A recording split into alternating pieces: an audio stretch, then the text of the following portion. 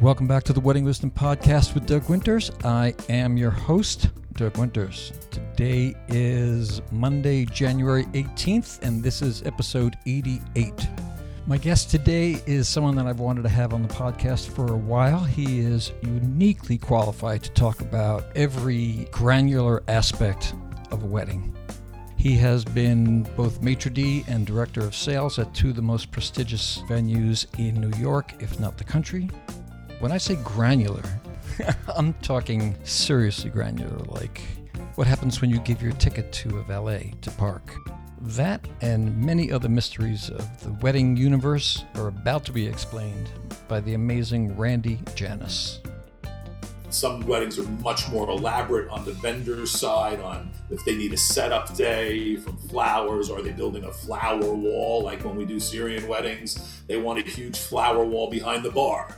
Flower walls usually take a day of build out. If you're lucky enough to have a Friday where it's empty and they either rent it from you or you... Oh, that didn't even occur to me. If someone has like a 2-day build out, they have to rent the room out for 2 days. That means you can't have a party in there Friday night. Cannot. Some people roll the dice, and let's say it's 6 months out, and the wedding is starting to evolve into an extravaganza. And the florist is selling some great ideas, but those ideas usually cost money on my side. Tell me why. Why is because... That's what I think, because you are literally the perfect person to have on this podcast, because you see everything from all sides. You see it from the vendor perspective, you see it from the client perspective, and you see it from the house perspective. Yes. And so when you say it costs you money, what does that mean? It costs the house money to heat the ballroom. Let's just say you're having a wedding in the middle of February, right? And there's nothing scheduled, and maybe the room rental's going to be $10,000 or $25,000 for a setup day that they've now need because it has evolved. If you're 6 months out, that number might be $25,000 because you still have time to sell the room. You're going to buy me out for are you going to buy me out for the day so your vendors can set up to provide you? Well, you mean the florist is going to charge the client $25,000? No. The venue is going to charge you $25,000 for the setup day. To take the extra 24 hours. To take the extra day. I see. Now the scope is really big, and you know what? They actually need the day, and now you're a month out. They want their vendors to be able to commit to a timeline of how much time they're getting, because normally you're not allowed into our ballroom until 2 o'clock in the morning. A wedding that has evolved to that kind of scope, usually the family has been involved in a wedding of that kind of scope before, and they know it's not, you know what I mean? It's not like we're trying to rip you off. I got to bring in staff, the housemen, the guys that move the tables, the guys that set up the buffet tables, the placement where everything is. This is all for me to figure out well before the wedding ever happens, because normally you set up dinner first and mark where those dinner tables are. Then you take it and put those tables into a box, wall it off, and set up the ceremony. So when the ceremony's over, those tables now just move back into that dinner space. All right, so we're talking about a space that's one huge room. Yes. It's not like the Pierre where you have the cotillion room for ceremony, and you have the ballroom. There's a word that we're probably going to use a lot today. I think you might have told me this years ago, but the word flow. Like the whole party is about a flow. From the minute you walk in. From the valet. Thank you. From the valet to the valet at the end. The valet at the end. Yeah. And that's the experience. It's not just, how'd the band do? How was the lighting? How was the food? How was the, And, there's things that happen. And again, I don't want to kind of go all over the place here, but if I've done my job very well from the sales side, my maitre d' can run with everything, and I just stand back. I just watch it all happen how I planned it. All right, describe the difference between the maitre d' and the director of sales. The director of sales starts from the day the father or the mother and the bride or all three of them walk in, checking out various venues. Usually they're looking at 3, 4, 5 places that do those calendar roll weddings. Right. I know that I'm up against those places. I'm selling the dream of my venue, but I also know that I'm up against some very stiff competition and some beautiful venues. I don't have a cotillion room for a separate space, so I have to sell them on the walls and how we're going to have to move the tables while you're in cocktail hour. Some people are turned off by that. Some people won't even consider it.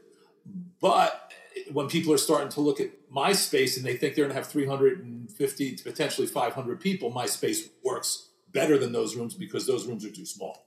Right. In my space, I don't get a lot of weddings from 200 to 250 people because it feels like they're lost in that space. You know, I know we have a mutual friend in Larry Scott who it's very hard for him to even consider my venue. Yeah. Because he thinks it's too big. When he has the right client where he's at 350, 400 people, I'm one of his calls that he's taking his clients on those sites. Right. So it could be the planner and the bride and the mother, and it could be a contingent that comes. It could be. Most weddings start with the family before they actually bring their planner in with them. Okay. Unless, as I mentioned before, if somebody's done an extravaganza before in their life for one of their siblings, Right. that planner is then usually the planner for the next kid's party because they have a relationship, and now they're going to come in with that planner from the get-go. Yeah. And you know, like somebody like Norma has a very specific idea. Norma Cohen has a very specific idea on how space should be used and how big it needs to be for ceremony and cocktail hour and dinner dance. And she doesn't want to turn any rooms, so she won't even consider me for certain jobs. She wants to buy the space out up front a day before and do all her work, and everything is set, so there is no movement. But is that a problem if you wanted to do that? Oh, it's absolutely no problem. Yeah. It's absolutely no problem. Yeah. As long as she so she knows that the client has to know that there's going to be a built-in $25,000 to rent the place out for an extra day. Yes. Sometimes after she quotes that client wants to talk to me directly to see if there's anything they can do, usually to get that price down. And again, depending on the time of year, if it's winter or things like that, there's a little more flexibility. But when somebody is saying, can I have the Saturday of Memorial Day weekend? Because Sunday is a very big day in the Jewish community, because Monday's a holiday, it's a very popular date, especially for a venue like mine where you're going to have 500, potentially 600. That Saturday is maybe now worth $35,000 or $50,000. Oh, okay. 6 months, 9 months out. And that's not an arbitrary number. In other words, so like Sunday of Labor Day weekend and the Sunday of Memorial Day weekend, those weekends have 2 Saturday nights. Yes. Mm-hmm. More so than New Year's Eve, more so than anything else. It's like you know that you're going to be working on that Saturday and that Sunday for sure. So you know that so you can charge. That's why you said you could charge more for. Yes. And especially when you're a year to 9 months out, you've got to keep that date open if they're not willing to pay for it, up front when they're ready to sign that contract. Oh, so then it could be too late. It could be too late, or they roll the dice. Now I'm getting phone calls either from the party planner, or if the parents and the bride are really the driving force of the planning. And sometimes the grooms are right now, especially in the Persian community. The grooms are very involved. Is the date been sold? Is the date been sold? I really want to, because now they're starting to get into how elaborate their flowers are going to be, how elaborate their chuppah is going to be. For the average person listening, or the people who are planning like a big elaborate thing, that it just doesn't happen. It just doesn't happen. I've learned the term from Norma, from Preston, the term build out. Yes. A term which I never even knew before. But it literally means the time it takes to build a structure or something. Especially with tents and people doing it on their estates or something. Build out could be a week or 2 weeks. You're talking about subflooring, tents, generators. Oh, I just said Steve Frost on. Air conditioning. Yeah, absolutely. Same thing. I learned what an HVAC is. 100%. And it's not cheap, especially when you're dealing with a wedding of 300, 400, 500 people outdoors. It is not cheap, especially air conditioning. Air conditioning is incredibly expensive. But back to us. We were talking about a build out and why it's important for a client to have to buy the day before their wedding. If they need it. If they need it. But explain that, because you kept on saying rolling the dice. What does that mean? Rolling the dice is I don't really want to pay for it right now and hope that I'm either in a cave and charge them nothing as we get closer because the day is empty, or I'm going to charge them maybe less than that $50,000 for the Memorial Day Saturday. And I'm just using it just for an example. That doesn't mean, because that Memorial Day Saturday could be worth $100,000 if you're 2 years out. You know what I'm saying? Sure. Because, And bar mitzvahs get dates. yes. And you know, I did a bar mitzvah with a zip line. That was a 2-day build out. You know what I mean? That was a zip line. A zip line? Yes. The insurance was ridiculous on that. That was my big question. It was unbelievable. And then the person that built the zip lines, he has big balls. He said, I'll take the insurance on it. Wow. And he goes, I know my zip line's not going to fall down. He saved the whole party. And I was the first one on the zip line, the big fat guy, and he freaked out the night before, actually. You can't be on this shit. I don't have you properly secured. He went berserk when I went on it. There's actually a video somewhere of it, and it is not pretty of me going across. I love zip lines. What a genius idea. Oh, my God. And the kids kept going on. They had to sign release forms. They had to get into a harness. They had to be de-harnessed on the other side of the ballroom. There was a room for them to get in the harness. Where they got up was on the second floor, so they had to go an elevator. Oh, right, of course, yeah. Hop out onto the catwalk, get on the zip line, de-harness, go back down into the party. And these kids were going back and forth over the parents all night long. They were literally going over the guests? All night long. Holy crap. The family was ready to stop the party if they couldn't get the zip line, because I didn't promise them the zip line, but this was their idea, and they got it through with the party planner. It was a genius idea. I can guarantee you it'll never happen again. Let's go back to the whole vendor thing. So yeah. Let's even go back to how I sold the event, right? Yeah. And I'm selling the dream. I'm having June weddings where instead of doing the after party on the mezzanine, I'm showing them the outside of the restaurant, and outside of the restaurant has an outdoor space because the father is really into cigars and bourbons. So it costs more money because there's a different setup out there, and then you got to put a DJ over there. And you're not using the sound system; you're just using the ballroom with your band. Right. So you got to pay for that additionally. But if you're willing to pay, and as I tell people, and this kind of goes back to your question before, it's just money. It's just money. If you want to pay, anything is possible. It's my job to help you create that dream, and I'm very good at creating that dream. Right. But I also have to be able to create that dream within the space that I know it's going to work 1,000%, not 100%, 1,000%. And that dream now, I have to impart to everybody, every vendor, everybody on my team, from front of the house to the back of the house. Would you mind going into that? Yes. Yeah.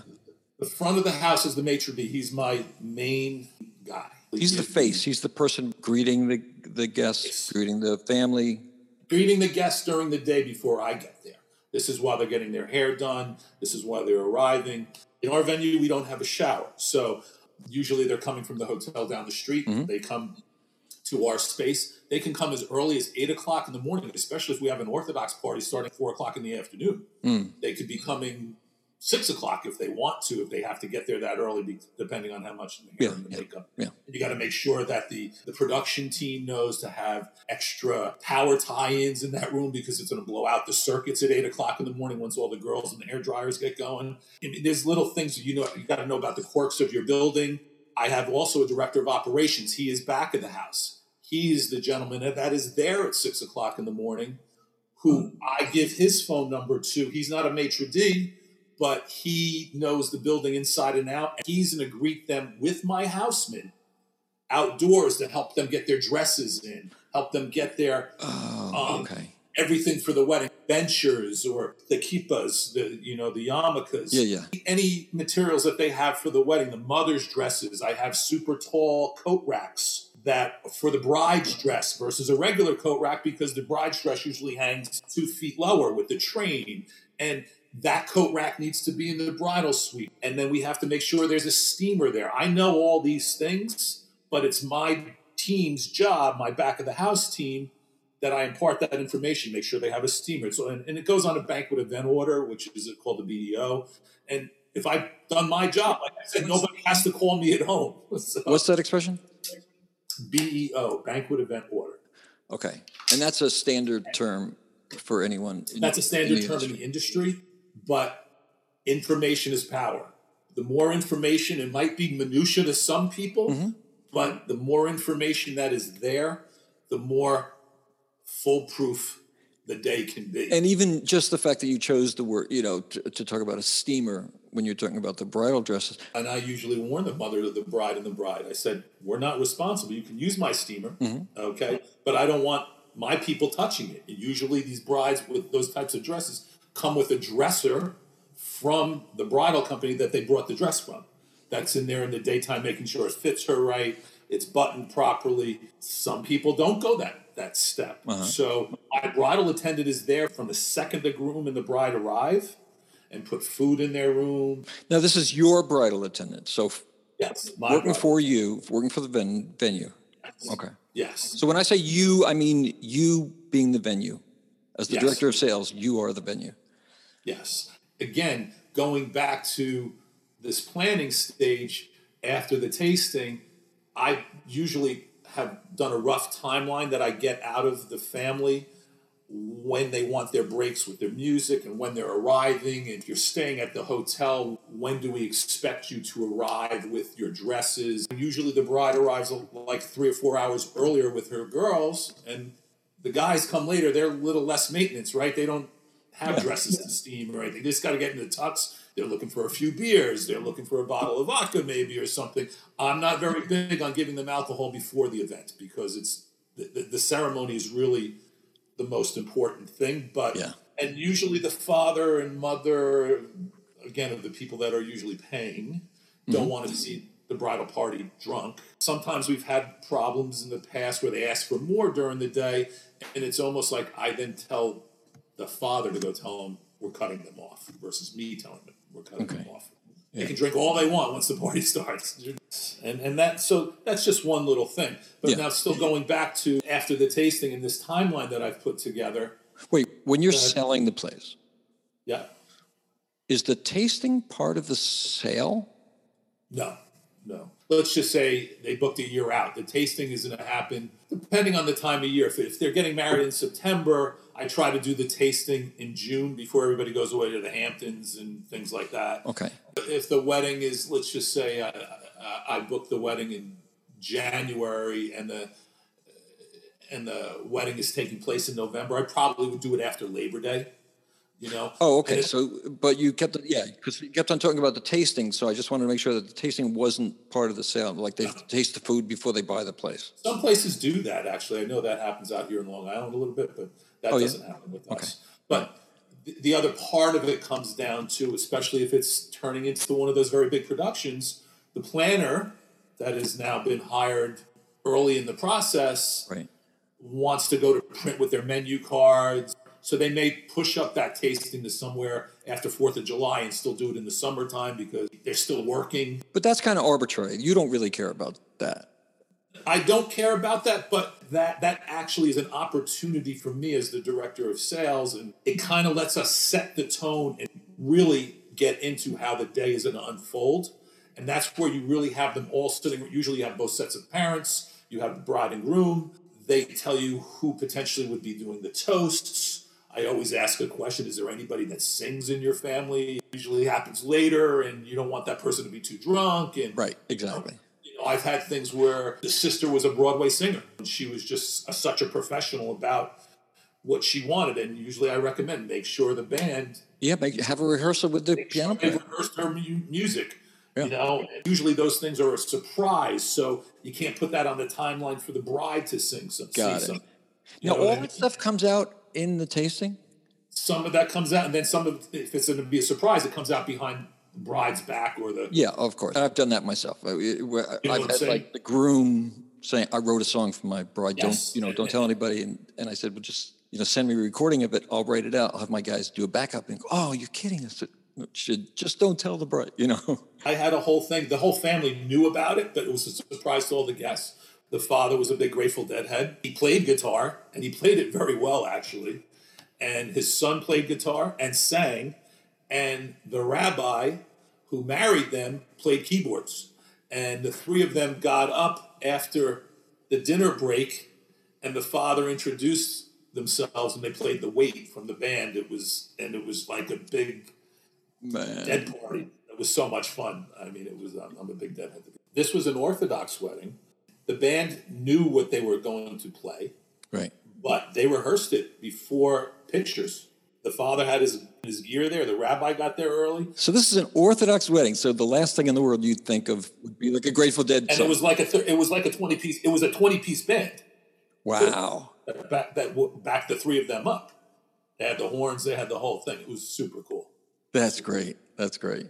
But again, nothing happens organically. That's the way I try to explain this to the brides and to the fathers and to, because as I tell them, I'm the general. I use the word dictator. You're in my house. I know how it's going to work best. I'm open to ideas. I'm open to suggestions, and I'm always willing to learn. And my arm has been twisted a few times and proven, you know what, that's a good idea. Let's work it in, and I can help you figure this out. But if it doesn't flow with my service, if it doesn't flow with, and I don't want to diverse too far with like Indian weddings about buffet versus seated food but you have to kind of talk them out of what their culture is also used to too on some of these weddings. Going back to the planning of it, they usually come around to my way of thinking because they have a certain level of trust in me that has now grown over the 8 months that we've known each other. I've done 4 weddings for one family, from their bar mitzvah to their wedding. I've actually, you know what I mean?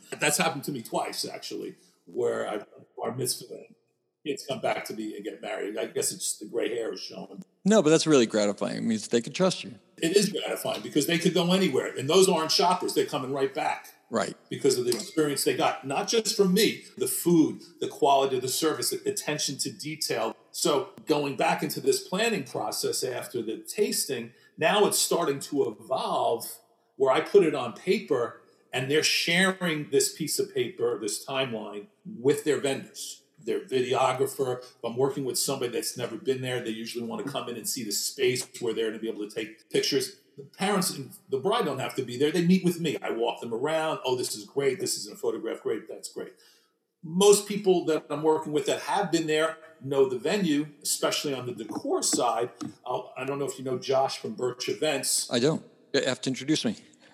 And I can certainly set that up for you. Great. Thanks. He's a social media maven. The brides love him, love his ideas. Very gregarious. Hey, give him a shout out. What's his name again? Josh Spiegel from Birch Events. You can go to his website. Birch Events? Okay. Birch Events. And I love Josh to death. But Josh comes up with these ideas. Oh, we're going to do a 10-foot round table. A 10-foot round table doesn't move on the turn. You know what I mean? Like, Josh, I got to rein you in. So either I got to drape off that table because it can't move. What do you mean, a 10-foot round table? Literally a 10-foot round table with a tree coming out of the center of it. Oh, my God. Wait a minute. It just occurred to me. I talked to someone. They were talking about a 60-inch round or a 66-inch round or a 72-inch round. This is 120-inch. Oh, so 72 is 6 feet, and this is 10-foot round. A 10-foot round. And when you think about the weight of the flowers and everything on top of it, it doesn't move. And Josh will sit there and tell me, this is what the bride wants. Well, it's number one, it's what he sold them, but I get it. I sold them on the idea, and it's my job to make sure that we can execute his idea and keep the bride and family happy, because we kind of went through it in my mind numerous times to make it happen. Once I have comfort in it, then it's my job to execute it with my team. My maitre d', my houseman, my director of operations. Are we able to supply the equipment? Are we able to supply the manpower to space this, etc.? Now, this information that I have garnered on that timeline, I have now starting to decimate to the vendors, and most importantly to my team, how we're going to help these guys be successful. Because no matter what, they're in our house, and we, meaning my team, the maitre d', and our director of facilities, our houseman, our back of the house team that maybe is receiving special china, special glassware that the florist rented. It's showing up at our door at 5:00 at night, and we have an event on Thursday for 800 people, and it's showing up at the door, and I'm getting a thing, your name's on it. What are we to do? Oh, God. You know what I mean? And it's all about solutions. Only solutions, no problems. Like I said, we move on everything I've choreographed up to that point. Right. The planner has a lot of input into it. And if there is no planner, it's usually the parents that have the input. And some parents are very detailed because they've thrown numerous parties, numerous. Sure. And they know sometimes more than me about that family that had 4 events with me. Knew more some about well, what if we do this and drape it off here now? And I said, you know what? That'll work. That'll work. What a great idea.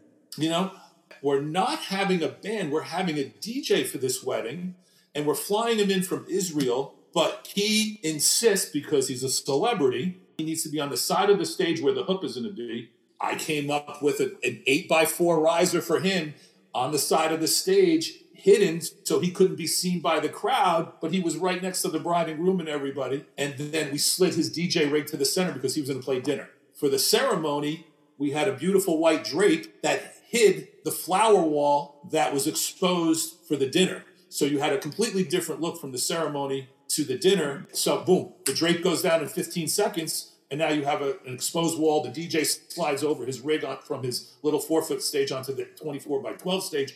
And now he's centered on the flower wall while we're setting up all the tables now for the next hour, putting them on those tape marks in the ballroom. Yeah. But all that is choreographed by me with my maitre d' and my director. When you say tape marks, you're literally talking about like if someone goes on Jimmy Fallon or any of those talk shows, yes. They always show that there's little X's. Yes. Those little X's that say number 1 or number 12. Yeah. That's what table 12 is going. So when the houseman moved that table, because table 1 was for 10 people, table 12 was a 72-inch round for 14 people, because the china, glass, and silver is already on it. The flowers are already on it. The linen is already fitted on it. And we're moving them across to that tape mark. So when the lights go on for dinner, the lighting's already been done, because remember, we set up earlier in the morning for dinner. I'll give you another thing about that family. They're like, the last time we were here, the cocktail hour was too tight. And we went through this whole thing, and it took like 3 or 4 walkthroughs. I mean, you should be interviewing them maybe as a family that has planned parties. I'd love to have someone on, seriously, if you had someone. They would love it. The husband and wife are fantastic people. He would call me at my desk at 11 o'clock in the morning. I've been thinking about this, Randy. I'm like, okay. It was pretty funny. But he came up with the layout for the cocktail hour buffet situation that improved it dramatically from the last kid's wedding. He cut down on the stations. I want more butler pass. I don't want all these things around the columns. I want everything straight along here to get more space. And he still had his 650 people. Cocktail hour is the hardest part because it's just so tight. So, see, anything that you say is gold. Randy, I swear to God, you should come on once a month. I should just randomly ask people questions. Like, ask Randy. You're the perfect person. So, in other words, talk about cocktail hours for a second, because it's something that no one thinks about. Well, cocktail hour is really the best place for people to move around and see each other and hug and kiss, especially if you haven't seen somebody in a while. You watch a dramatic ceremony, then it's a big happy breaking of the glass, and now we go upstairs. Again, the food is super important, but the drinks are probably just as important. Oh, if not more. People are ready to let loose right now. Yeah. Especially even if you're not a big drinker, that's when you're going to get a cocktail. You know what I mean? Especially the older guys. Because it's something to hold. Yes. But I'm going to give you another thing, because I was thinking about this before. One of my questions in the planning, do we have any grandparents in wheelchairs? Do we have people that we have to be concerned about? Because during the cocktail hour, I'm going to have a reserve sign on 1 or 2 tables, because the grandparents are usually the last out, especially if they're slow. Right. And they have no place to sit or eat because they can't stand very long. Right. And I put a waiter at those tables to protect it. And when those 600 people descend on the cocktail hour space, I have somebody saying, no, this is for the family. Even though it's just a thought, make sure that they've got a space. If they can't do steps, I'm going to put them on the west side so they stay right on the floor. If they really cannot be socializing, I'm going to put them outside my office, in my inner office, and make them comfortable till we get them in for dinner. Because sometimes they can't handle the noise and everything that's going on with the music. And so, but that goes into the category of nothing just happens on its own. Nothing happens on its own. Absolutely. Yeah. And I look at it, maybe I take this stuff a little too personal, but you're in my house and I got to make it happen for you. There is no exceptions, and I'm the only person, myself or the maitre d' are the only ones in the entire room that get to say no to a guest. I'll run to Dwayne Reed to get them something because it's open 24 hours up the street. You know what I mean? It's not about problems. It's about solutions. About solutions. If we're running out of 42, we got to go up to our other property and which we'll never run out because most of these parties now have made it established how much they drink in 1942. They don't necessarily want to pay for it all, but Wait, what's 1942? That's the tequila that everybody drinks. The 1942. Don okay. Julio. Yeah. The Don Julio. Oh, that's great. Yeah. You know, some of those things are a challenge, but again, the more information I pull out of the client, the better off their party is going to be. Some people try to sneak some things past me, like with valet parking. Okay. Oh, explain that. Valet parking is contracted directly with the valet parking company, even though the venue takes no ownership for the valet. There's only 2 recommended valet companies that you can work with because we know that they know the streets, they know how to get in and out of the garages the quickest. And there's a formula based on how many valet parkers for how many cars you want to guarantee. So the formula is normally 1 valet parker for every 4 cars because of how far the garage is away from the venue. Some places you don't have to worry about it because the garage is right there and people don't even pay for valet parking because their garage might be next to the venue. Right. Where we're at, that's not the case. Again, you have elderly getting out of the car, dealing with the steps going up the front porch. Do I have ushers outside helping them up, holding their hands, welcome? That's what I mean. From your side, when you have someone, let's say, in a wheelchair, Yes. what's your job on your side? The handicap lift. I put that right on the paper. We need the handicap lift. Grandma's going to be here at 8 o'clock in the morning. Please make sure the handicap lift. But that's in a part of the building that is not open at 8 o'clock in the morning. So I have to tell my director of operations, please have it ready, have the key ready, be ready to accept this woman in, and then we have to escort her to the bridal suite and get her into the bridal suite. So you are the general. I mean, that's a lot of moving parts. Yes. And again, I don't want to be woken up because I'm going to be there to 2, 3 o'clock in the morning and I'm going to drive home an hour and I'm not coming in to 4 o'clock. I know that I have a team that is very capable of handling everything I set up with them. My operations team is the best in the city, hands down, no question about it. I mean, like, for example, let's say I was bringing in a 15-piece band. Yes. And for some reason, my guys had to set up super early.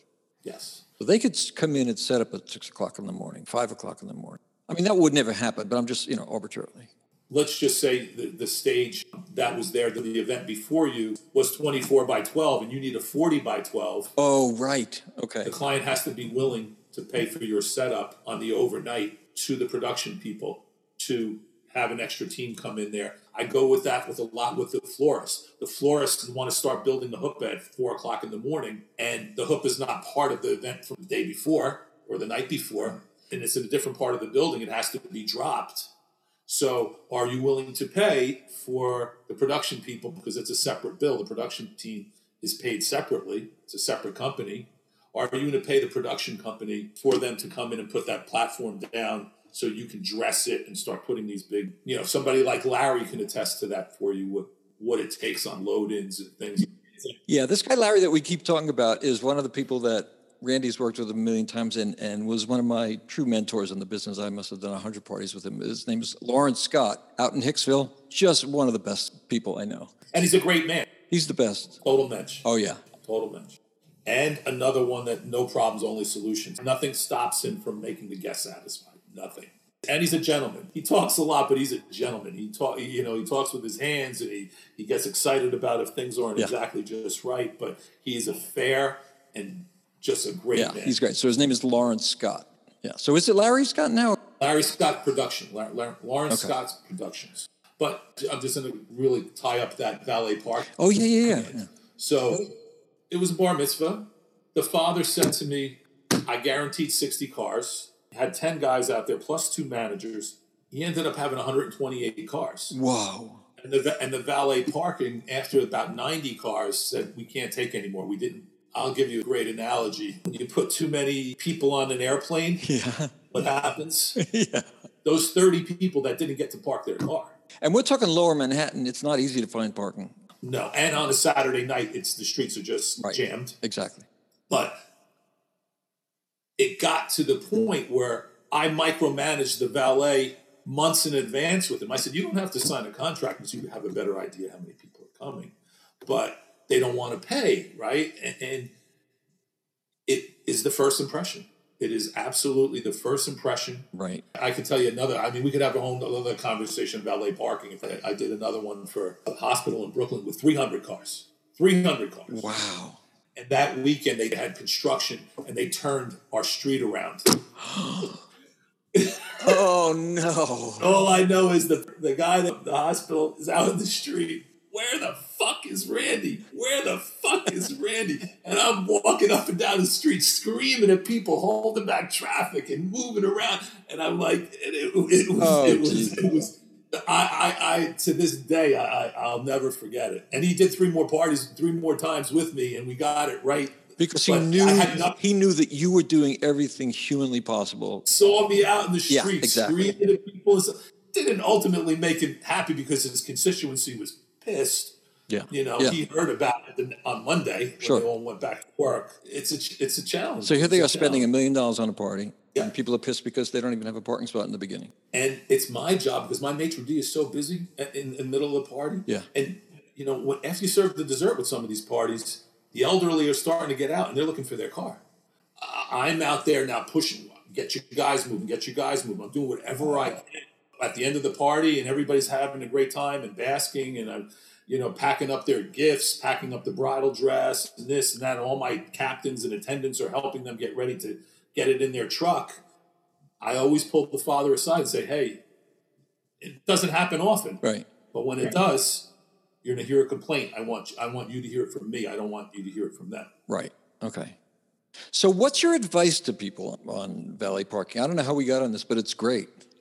The valet parking company that you're contracting with knows how many valet parkers they need, how many managers they need in each garage with walkie-talkies, talking to the guy that's in front of the building, looking for that ticket number, that license plate number. You have to trust and be willing to pay for it, because people aren't always willing to pay for it because it's expensive. It's especially in New York, in a city situation. I'm sure Chicago's the same way, or LA. Yeah. It is expensive, and you can go to other places and not have to deal with that expense. Mm-hmm. And sometimes I lose weddings because of it.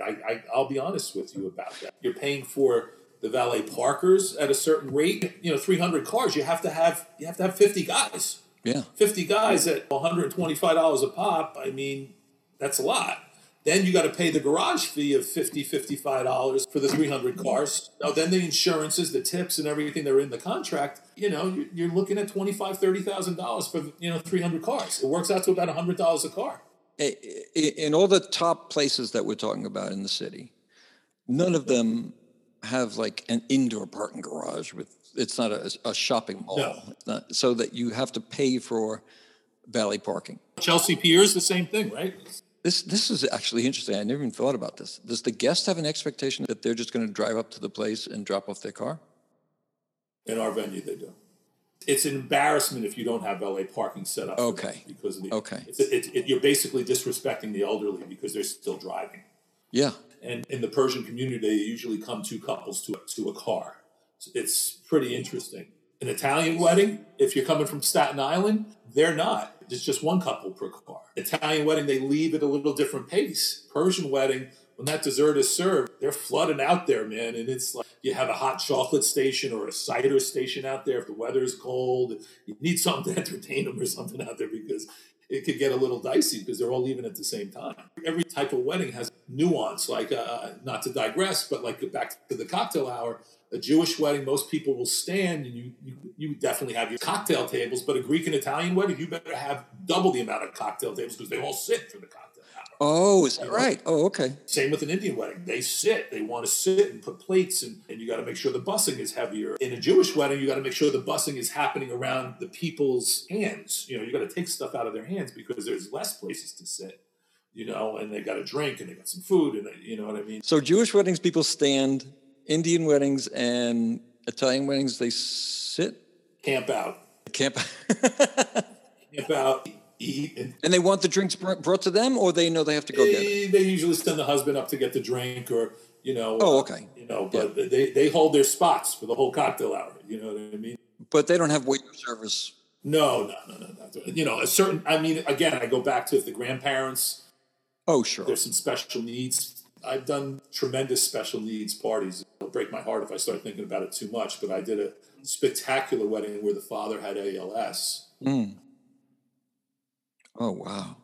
The party, as much as it was for his daughter, he wanted to make sure he made this wedding, and he brought her down the aisle with the mom in the wheelchair, and we had to get him to a certain section for the cocktail hour, and we had meetings on how we were just going to get him around the building. It was so detailed. The bride was the star, but he was star 1A.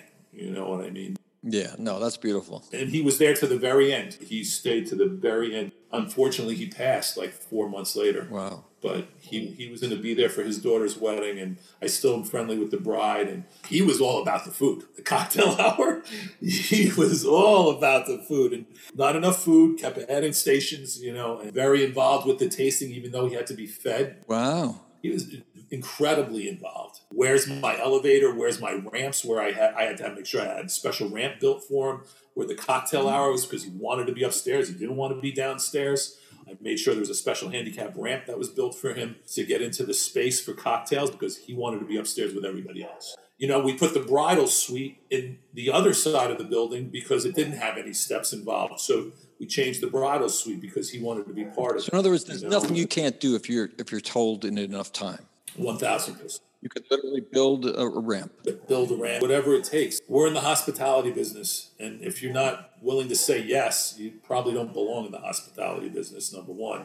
But you have to do it. You're smiling right now. You're right. No, because I know exactly. You got to do it with the heart, because if you don't have it in your heart, you can have it all up here, but if you don't have it in your heart, it kind of works hand in hand in the hospitality business. It's funny. We were talking last time, and I was like shocked because I never think of myself as a sentimental person. And someone said, "What do you miss most about weddings?" And I said, discussing a song with a bride or a groom, playing that song, and having it have the exact intent that they expected, like a song that they all sang in college. And he says, "Trust me, everyone's going to join in." We do it. The place goes crazy. Like if you're playing New Orleans music because people went to Tulane, that look on someone's face when you've made that connection, just a bride giving you a look like, yes, okay, now I know why I hired you. Thank you. And that, I miss that so much. Again, nothing organic. Yes is the answer, Yeah. What's the question? I have a florist friend of mine who says, "What's the question?" Yes is the answer. That's all he says. It's kind of cool, Some things that you planned for, if I'm able to impart it onto the maitre d', and I'm able to make sure that my staff is totally in tune to what I've promised, I've done my job. So this is the perfect circle. We started this conversation. You said, I talked to them for months, maybe a year in advance, and I promised them things. Then I have to disseminate that information to my people and to all the vendors. And I said, all right, explain that. And here we are back to that.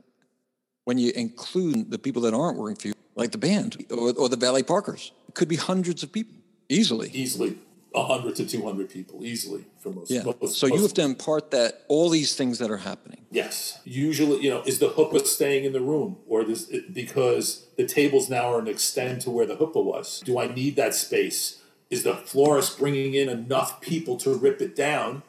Because he's got to pass that charge on to the bride and groom. You know what I'm saying? Right. Okay. Yeah. Because you want 650 people, I need 5 more tables where the chuppah is. Sure. 550, we can just wall it off and we don't have to see it like we do in a wedding for 300 people. Some people want that chuppah for a photo op. They're going to put some furniture on it and keep it all lit. And people are going to go back and forth and hang in it.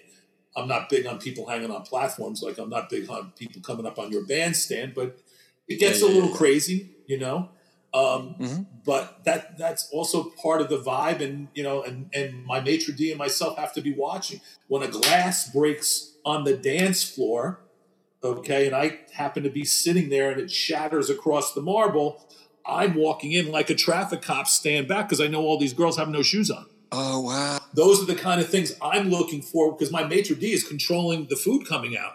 He's controlling the dinner break with you. And again, if I've done my job, and I know I've said this probably too many times on this podcast, but if I've done my job correctly, I get to stand back and just watch the rest of the evening unfold. But there's always something that I'm seeing that could be a problem because as I tell my assistants and my other managers, if you're reacting, you're not a good manager. If you're seeing it in advance and you're able to cut it off with the pass, and you're seeing that girl like walking around on the dance floor holding her champagne glass, like, well, I might be walk over and pull it out of her hand.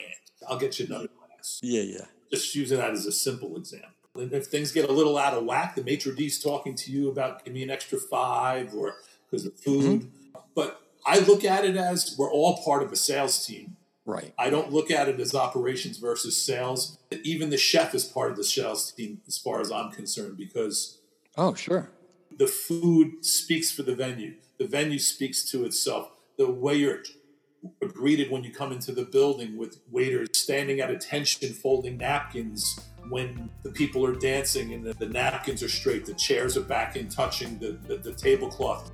Randy, you got to promise me that we're going to do this like a bunch of times. We were talking mostly about the cocktail hour and valet parking, which are two incredibly important things that people don't really think about. But as you were saying, at the end of the party, you could have had the world's greatest party, and if someone has to wait half hour for their car. They're miserable. It's my job to set you up for success. Randy, man, you are the best. There are so many topics. I did not know that the valet parking was not run by... No. It's a separate contract, separate liability. Where if they bang up the car, that's their insurance. We're responsible for an awful lot, but we can't be responsible for that. Randy Janis, thank you so much. Certainly my pleasure. You be well, all right? You too. Let's stay in touch. Come sit around my pool, and I'm going to barbecue for you. Oh, now you're talking. All right? Okay. And I got this Rolls Royce heater to heat up my pool, so I will heat it up to 90, even if it's May. Okay, you got it. Yeah, man. It'll be here soon enough. That is a really good man. I genuinely enjoyed talking to Randy. I could talk to him all day. And he will be back because I've got about 1,000 other things I want to ask him. As usual, you can find me at Doug Winters Inc. on Instagram. Subscribe to the podcast on Apple Podcasts or Spotify. It's under the Wedding Wisdom Podcast with Doug Winters. This is a very, very big week. We start a new administration, the Biden-Harris administration. So here's to us, America. Stay safe, stay strong. We will get through this together. And I do appreciate you more than you know. Bye-bye now.